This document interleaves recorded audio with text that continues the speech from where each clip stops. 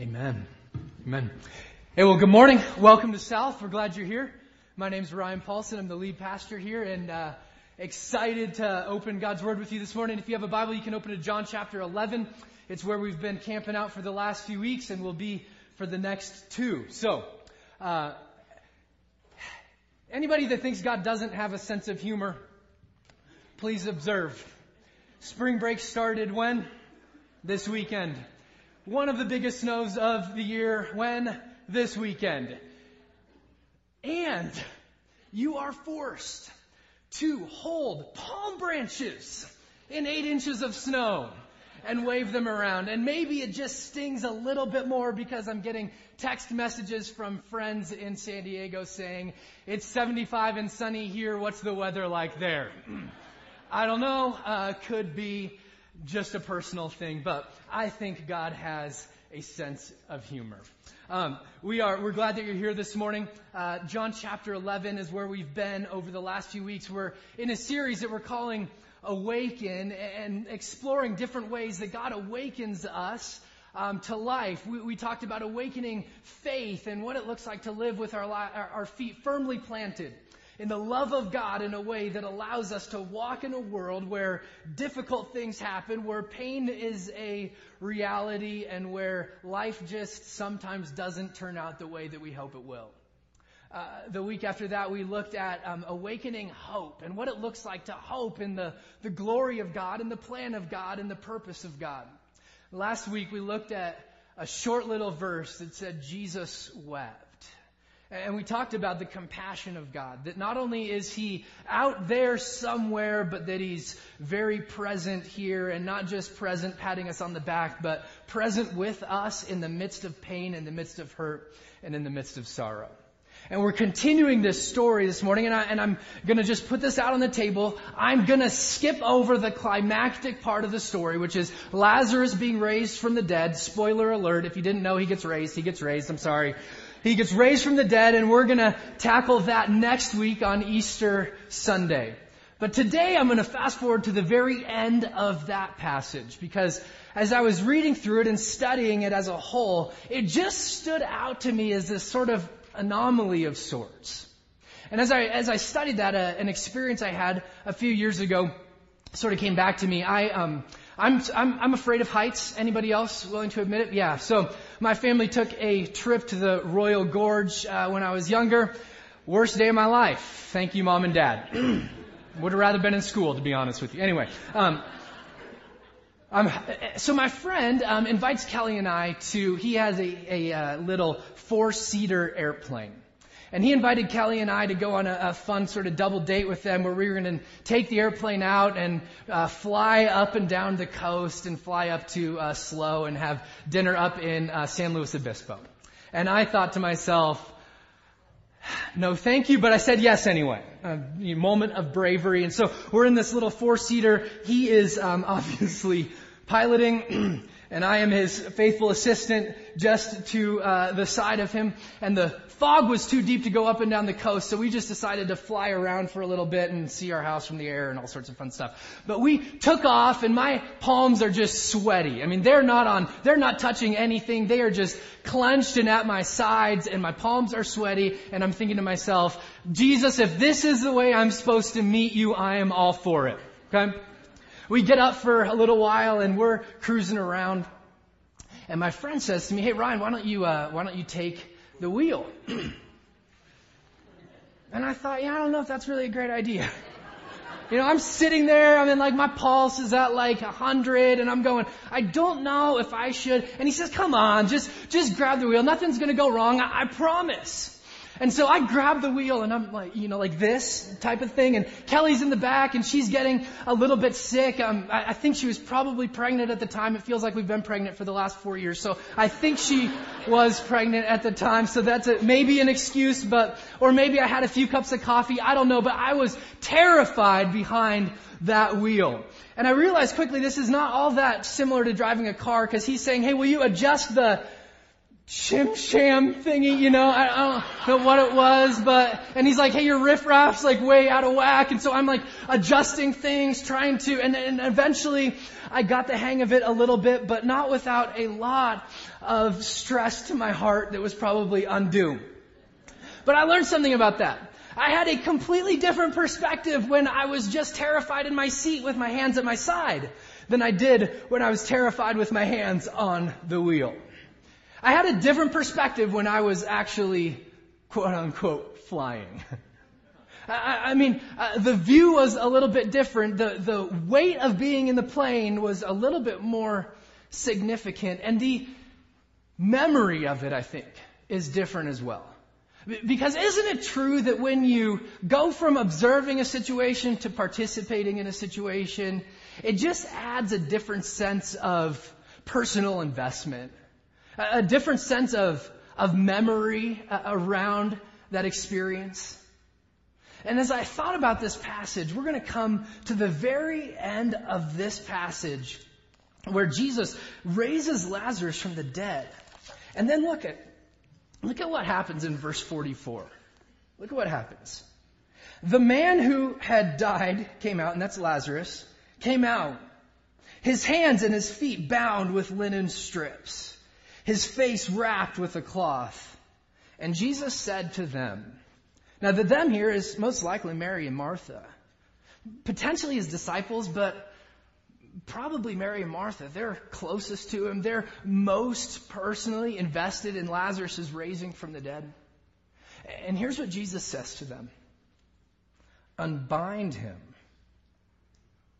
Let him go. It's really interesting because up until this point in the story, Jesus had been doing most of the heavy lifting. He was the one who they called to. He was the one who came. He was the one who called Lazarus. Hey, Lazarus, I know that you're dead and you have been for 4 days, but I got an idea. How about you walk out of the tomb? Mary and Martha, up to this point, are observers, but at this point, they get to step into this story that's going to be told for all time.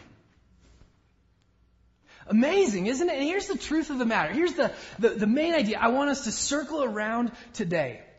Is that you and I, as followers of Jesus, if that's what you are this morning, if you're a follower of Christ, then God has intimately wired you and designed you in the very core of your DNA to, one, experience God's goodness and His grace to you. But that's not the end of the story. And I think that's where too many of us live, is we just camp out at the buffet table of Christianity, of knowledge, of learning, of quote unquote thinking that we're growing, and we miss out on one of God's greatest invitations to us. Because He designed you, intricately wired you in the very core of your being, not just to experience and soak in His goodness and His grace to you, but also to participate in His mission in the world. Can you imagine Mary and Martha standing there, and up until this point they've been praying and they've been seeking and they've been walking with Jesus, to hear their name called and say, hey, you go unwrap him. And the very first people that Lazarus sees after they wrap the cloth off of his head is Mary and Martha? Are you kidding me? Wouldn't you have loved to have been a fly on the wall for that conversation? Hey, hi, first of all. And were Lazarus' eyes just as big as saucers? Going, what in the world just happened? And do Mary and Martha say to Lazarus, hey, what's it like being dead? Is Lazarus happy to see them? Or is he like, it was pretty sweet where I just came from? Not gonna lie, that was awesome. This is second best. That was awesome. Good to see you though, nonetheless. I don't know what that conversation was like, but I do know that God, not because He needs you or me, but because He's good and because He's gracious and because He loves us, says, hey, you're invited to come and play. You get to play a part. certainly, if Jesus can raise the dead, he can tear off a few bandages, can he? And for some reason, he says, Mary, Martha, you go. Be a part of my mission. Be a part of my story. You're not just observing anymore, Mary and Martha, but you are stepping in. And the truth of the matter, friends, is his invitation to you and to me also, and it has been throughout the Scriptures. Look at the way that God invites Abram to be part of what he's doing in the world. It says this in Genesis chapter 12, verses 1 through 3, which is the famous Abrahamic covenant. The author of Genesis records this. Now the Lord said to Abram, go from your country and your kindred, it's your family, and your father's house to the land that I will show you. And I will make of you a great nation, and I will bless you, and I will make your name great. Now if you're Abram at this time, you're going, Amen. I like what you're doing, God. This sounds real good. Blessing, my name great. Sign me up. And then the next part of the passage comes. So that. Did you know that there's always a so that to the blessings of God in your life? There's always a so that. It's never so that you can just sit back and enjoy. So that you will be a what? Blessing. So that you will be a blessing. Abram, my plan for you, God says, my plan for you is to allow you to soak in the goodness and the grace and the mercy that I am going to lavish down on you so that you will step into the world able to be a conduit of my grace to the people around you. Listen to the way that this interaction takes place. If you just fast forward one book in the Bible to Exodus, one of my favorite stories in all of Scripture is God's calling of Moses. And listen to this. They're about to step out of slavery. God is calling Moses to be the guy, to be the man who would lead his people out of slavery. Listen to this. And the Lord said, I have surely seen the affliction of my people who are in Egypt, and have heard their cry because of their taskmasters. I know their sufferings, and I have come down to deliver them out of the hand of the Egyptians, and to bring them out of the land to a good and broad land, a land flowing with milk and honey, to the place of the Canaanites, the Hittites, the Amorites, the Perizzites, the Hivites, and the Jebusites. And behold, the cry of Israel has come to me, and I have seen the oppression with which the Egyptians oppressed them. And at this point, Moses is like, oh, yeah, it's about time. Few hundred years, but better late than never. God, thank you very much. I have heard. I will come down. I will do. I'm going to show up. I'm going to redeem. I'm going to save. And now, come, I will send you. You got to feel the weight of that. If you're Moses, you're just going, amen, amen, amen. Who? I heard a lot of I's and me's, and then I heard a you. Back up the you train a little bit, God. Really comfortable with the you train, with the I train, but when it comes to me, stepping into your mission, I don't know. Man, I think most of us are really comfortable being recipients of the blessing of God, soaking in the grace of God, understanding the love of God. But I wonder if we're as excited about that call where God says, yeah, and I'm sending you. You. I don't know about you, but I want my life to count for something.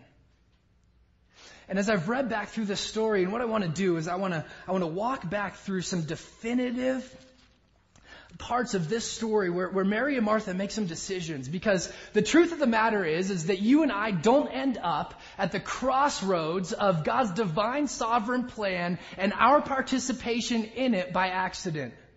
I think a lot of us hope we get that unbind him moment, but are we willing to walk with God? And are we willing to know him? And are we willing to follow?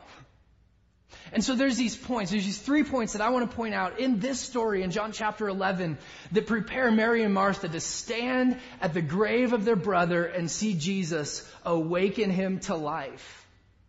And I want to propose that if you and I want to be that same type of person that gets to not just observe what God is doing and not just soak in His goodness and His grace to us, but to participate in it, to be a conduit of it to the world around us. I think we have to be the same type of people who make the same decisions that they made. John 11, look at verse 3 as we walk through this story and see these definitive points where Mary and Martha step into the plan of God. Verse 3, it says, so the sisters, and you remember Lazarus is very sick at this point in time. The sisters sent to him, and the him here is Jesus, saying, Lord, he whom you love is ill. He's sick. Lazarus is sick.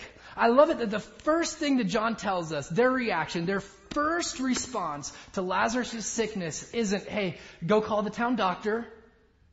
Hey, go call the town whatever. It's call Jesus. Call Jesus. Get Jesus over here. We need him to show up. And hey, I'm all for doctors. Love them. Go to them. God's common grace to us is unbelievably thick and good. But I still think our first call needs to be to Jesus. Our first call needs to be to Jesus, and you can sense in their tone, in the way that they are persistent in calling for him, that there's this sense of urgency that's attached to their cry. Jesus, come! Jesus, show up! And one of the reasons that they find themselves at the crossroad of seeing God's grace and participating in it, being a conduit of it to the world around them, is that they understand the gravity of this mission and they live with a sense of intentionality, of urgency. I mean, they're at the end of their rope, aren't they? I mean, Jesus, show up. And if you don't show up, this does not go the way that we want it to go. We need you. I've had a good example of this in my life recently, and just this Friday I went over and had the time to spend the day with my mom, who you may know is pretty sick and not diagnosed yet and just continuing to get worse. And so I went and sat with her for a few hours on Friday. And when I first got there, my dad was there and he headed into work when I hung out with Mom, but his phone was just blowing up. I mean, text messages, phone calls, and I'm like, Dad, you got like heck of popular all of a sudden. You know, what's the deal? And he said, well, I'm talking to a neurologist in New York. I got her number from a friend, and her husband's also a neurologist. And so I've sent them all the paperwork, Mom. And so they're texting back and forth. And I said, Dad, you got to be like your doctor's worst nightmare, huh? Like, I mean, bringing in all this stuff. Every time he comes, he brings in like a stack of papers. Like, could it be any of these things? Could it be any of these things? And here's what he says to me. He said, Ryan, I told the doctors early on that I would not apologize for being my wife's biggest advocate. And I will bring them anything I find that could be the reason. And they can tell me no. But I'm going to do my part. And as I was sitting listening to my dad talk on the phone to all these different neurologists, and as I'm reading this, I just sense God saying to me, Ryan, do you have the same type of urgency for the people around you who are perishing? If we really believe what we say we believe, that apart from Jesus, now people live apart from Jesus eternally in a place called hell. We really believe that here. If we do, man, don't we need to embrace a little bit more urgency? And I'm not talking crazy sign-holding urgency. I'm just talking we need to be going to God and beating on the doors of heaven. For our friends, for our families, for our neighbors, for our coworkers. I love Mary and Martha's example where they go, come on, call for him. Come on, get Jesus. Get Jesus. If he shows up, it's different. If he shows up, it's different. I don't know about you, but I want to be the type of person that cries out to him, to have an urgency in prayer, that we cry out to God on behalf of other people, the people who he's divinely placed in our midst that we have relationship with. That we're active in prayer and that we are intentional with our presence. That when we have the opportunity to engage in conversation, we take it. We do it. Are you that type of person? I think God's calling us, just like Mary and Martha, to be that urgent, that persistent, especially with our friends and our families. Are you? Are you? And you see why they are. Look at verse 21 with me. It says, Martha said to Jesus, Lord, if you had been here, my brother would not have died. Flip over a few verses to verse 32 also. Verse 32 also. It says this. Now when Mary came to where Jesus was and saw him, she fell at his feet, saying to him, Lord, if you'd been here, my brother would not have died. You understand, they operate with a sense of urgency because they're convinced that if Jesus does show up, game changer. If Jesus shows up, Lazarus maybe doesn't get sick. I don't know if it's on their radar screen that if Jesus does show up, Lazarus might just walk out of the grave. I'm not sure, but they're convinced of this. If he shows up, his power will be displayed and we will be changed. So, let me press on you a little bit. Are you convinced of the same thing? I think a lot of the reason that maybe we don't cry out with urgency to God is because we're really not convinced that if he shows up, he brings power with him. That if he shows up, he brings change with him. That if he shows up, he might just be able to speak hope into a desperate situation. That he may just be able to speak life into what's dead. That he might just bring light to darkness. I love the way that the prophet Jeremiah writes about this power when he says this. When he records God saying, Behold, I am the Lord, the God of all flesh. Not a whole lot outside of that. Not a whole lot of people who are outside of that word all, right? Is anything too hard for me? It's a rhetorical question in the scriptures, but the answer is no, right? So, do we really believe it?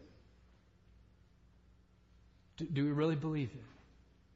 That there's nothing too hard for him? See, if we do, if we believe it, we operate with a confidence in the life-changing power of God.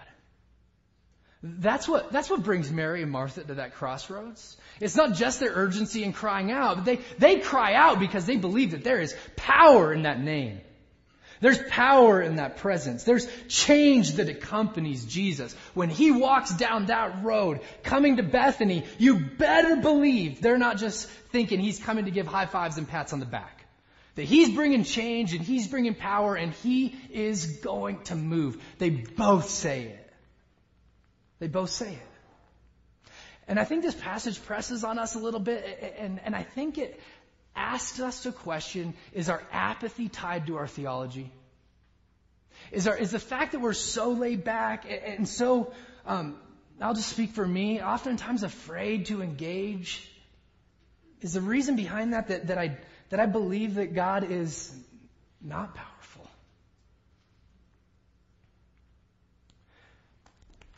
I love their example. The story goes on. My slides are a little bit messed up today. That's all right.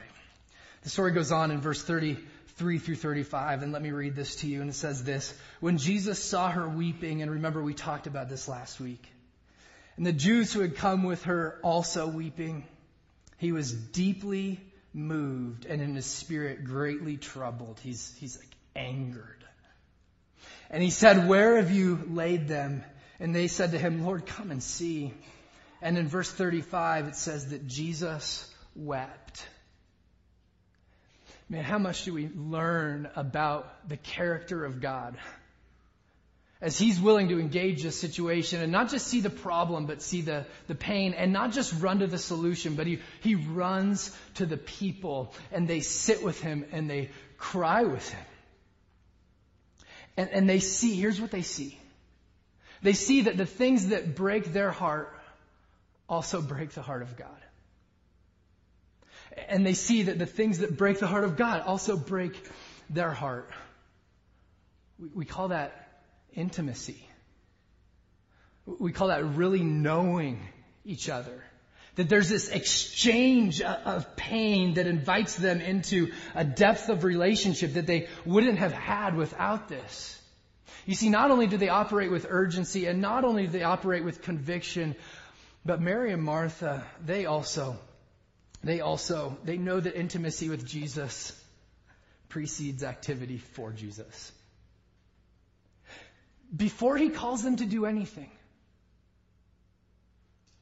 before he says, "Hey, go unbind them," or before he sends them out on mission, what they do is they come together and there's a connection on an intimate heart level. Did you know that Jesus wants to know you before he wants to use you? Jesus wants to know you before he wants to use you. Here's why I think that's so important, friends. Because in our culture where what your worth is what you produce, you need to know that the kingdom of God does not operate in the same way. Your worth is not tied to your production. Your worth is tied to the fact that you are created, intricately designed, dreamed up by the hand of God himself. That's where your worth comes from. And when we get these things mixed up, we get ourselves into all sorts of trouble. But Jesus cries with them. He weeps with them. He has this heart connection with them before he says, "Hey, will you do this?" And he knows them intimately before he even invites them to be part of his mission.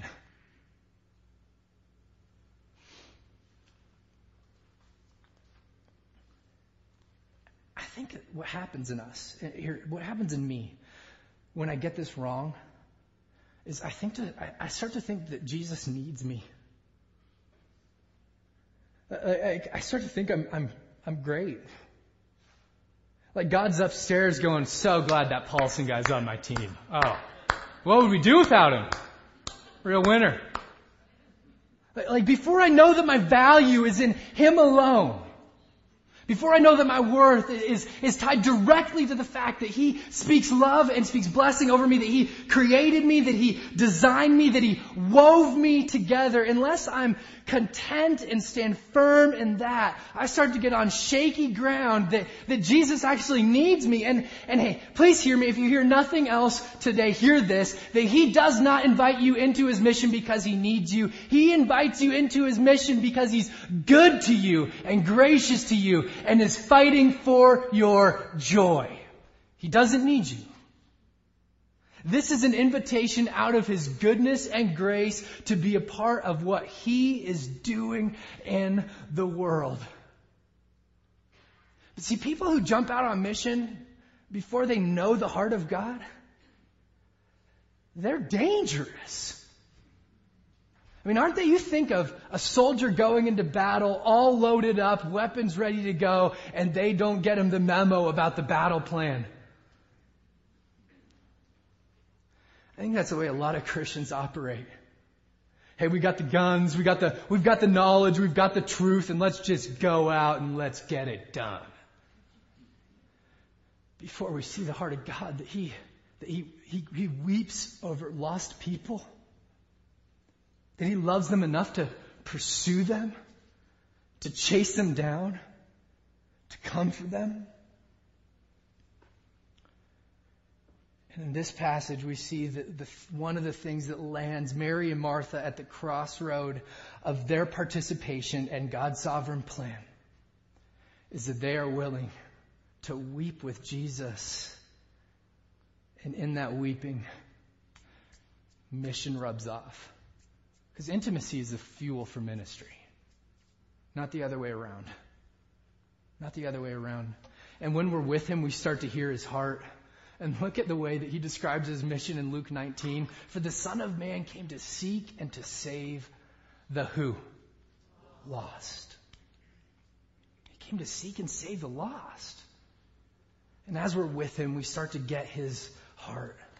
Start to understand what breaks his heart. We understand what causes him to weep and what causes him to cry. And in those intimate moments, it starts to break our heart too. And I think he starts to say to us, all right, now you're ready. Now you're invited. See, it's urgency, it's conviction, and it's intimacy that leads us to this divine crossroad. Verse 38. It says, Jesus, deeply moved again, came to the tomb. It was a cave and the stone lay against it. And Jesus said, take away the stone. So other people are getting invited into this mission of God. Hey, you get to be part of what I'm doing. I bet that's a story they tell for the rest of their life. Hey, remember when we were like standing there and Jesus said, take away the stone? And we did. And then a few minutes later, that guy, what was his name? Lazarus came out of the grave. And Martha, the sister of the dead man, said to him, Lord, by this time there will be an odor, for he's been dead 4 days. The King James Version, I think, reads, he stinketh.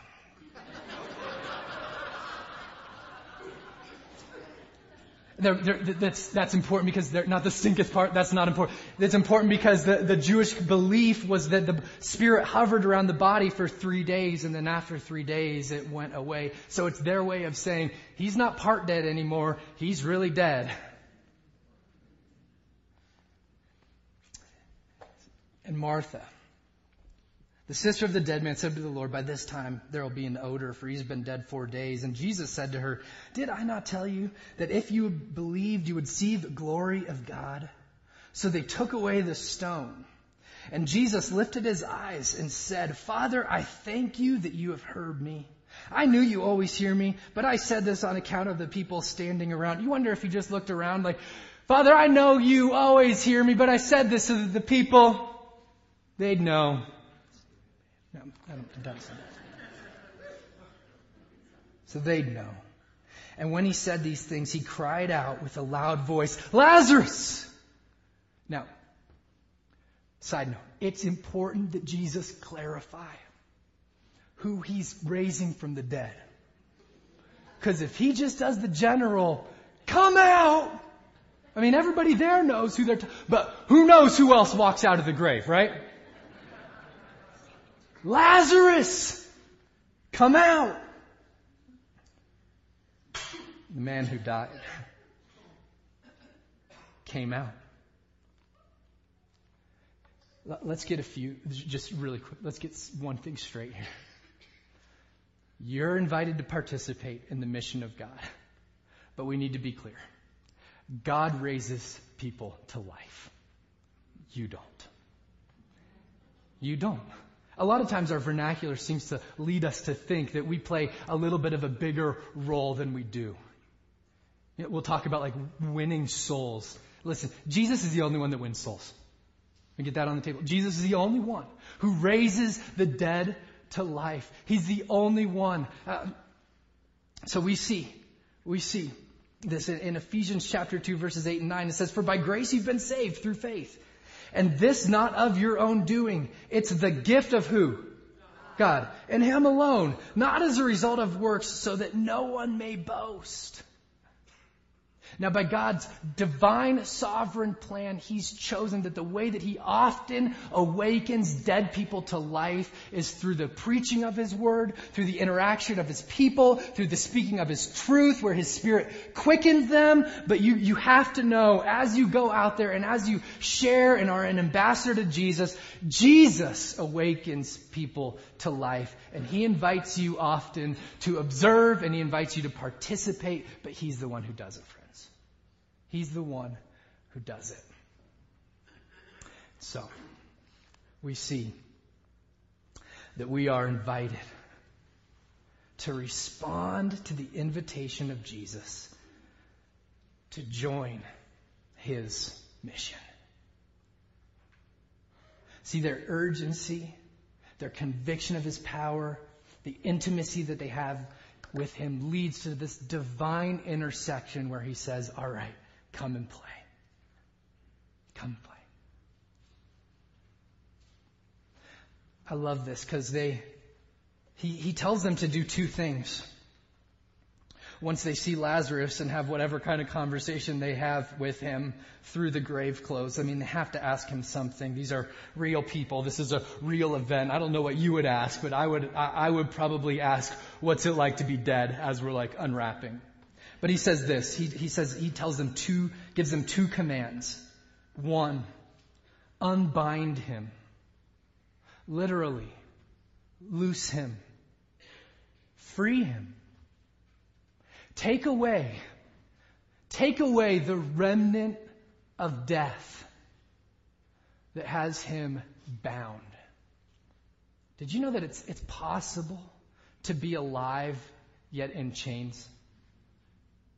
It's possible to be recreated, to be new, to be born again, and yet to be just bound by sin, to be bound by shame, to be bound by guilt, to be tied up in a bunch of the things that used to be part of our life but are really no longer. It's possible to be alive but to be bound.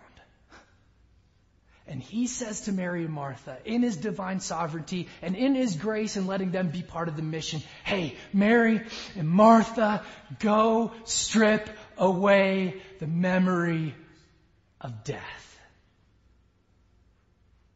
Remind him his past is now under the weight of the grace of God.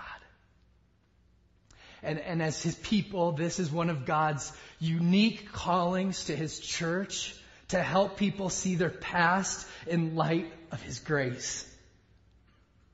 I mean, is there anything better? Jesus awakens to life, but you and I get the opportunity to walk with people and to point back and to say, no. What happened before is now under His grace. His cross covered it. His blood covered it. His resurrection stamped and paid for the fact it's done. It's complete. That's who you were. That's not who you are. Now you're alive. And we get to remind people, hey, you are no longer dead, but Jesus has raised you to life. What an invitation. As I was preparing this week, Eva, our admin, will you come up, Eva, shared with me that this passage has just been really impactful in her life about the calling that we have as followers of Jesus to live this out, to really believe that the past is under the grace of God, and sometimes that means that forgiveness is necessary on our part. And so I wanted her to share her story with you about part of the way that God's used this passage in her life. Eva? For those of you that don't know me, my name's Eva Maxwell, and I do work here at the church. Ed and I have been married 40 years, and we have 5 married children, and all of them are believers, working strong in the church, love the Lord. I have 16 grandchildren, and so we were fruitful and they multiplied. About 10 years ago, God started us on a journey, though, that I never would have believed possible for my family. I got a call sitting in a restaurant one afternoon. got a call from Ed, and he said, get over to Mandy's as quick as you can. Mandy is our youngest daughter. He said, something has happened to David. David is our son-in-law. So I got over there. We found out that Arapahoe County Sheriff had called Mandy and told her to come in, that it was regarding David. And as we took her to Arapahoe County Jail, Ed and I both thought that he was dead, and that was why she had to come. But we found out something else that was a huge thing. He had been arrested in a sting for possession of underage pornography. And during the next several years, the journey that we were on was one that I would never have imagined at all that we would ever have to go on. The things that we learned would take me over an hour for me to describe this journey to you. Our daughter came and lived with us in the first 5 years of their son's life. Ed was his daddy, and he got to see his father only occasionally. We heard our daughter cry on our shoulder many times.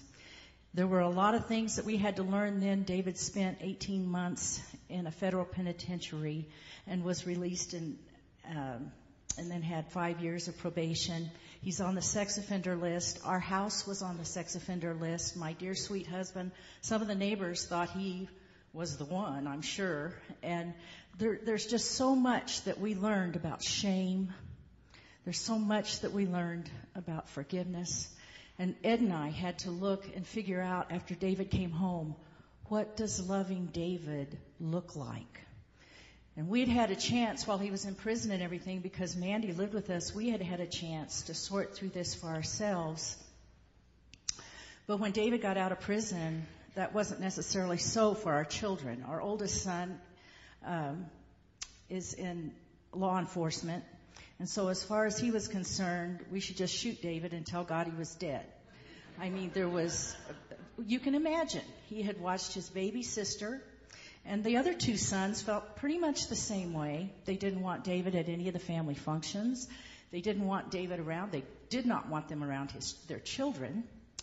Ed and I sat back and watched our family slowly disintegrating, and we never, ever, we were a close-knit family, never thought this would happen to us. On October 4th, 5 years ago, it'll be 5 years ago, on October 4th, Brad Strait preached a sermon from this pulpit about Lazarus. We were sitting over there in our pew where we always sit, and I remember him telling the story about how Jesus had called Lazarus forth from the tomb, and Lazarus had come out healed. He was healed. But then he called his family and friends to unloose him. And Ed and I looked at each other and we said, that's David. And with fear and trembling, we told our children about this sermon over the next few weeks. And we so slowly have seen this wonderful Lord of ours work in their life. My oldest son, the trooper, just spent the weekend at their house. David, of course, repented right away and has asked forgiveness of the Lord and is living for the Lord, and he'll be in counseling the rest of his life, leads recovery groups, and speaks about the dangers of pornography. God forgave him, but it's been up to his family and friends to stand beside him and unloose the dirty, smelly grave clothes. Thank you.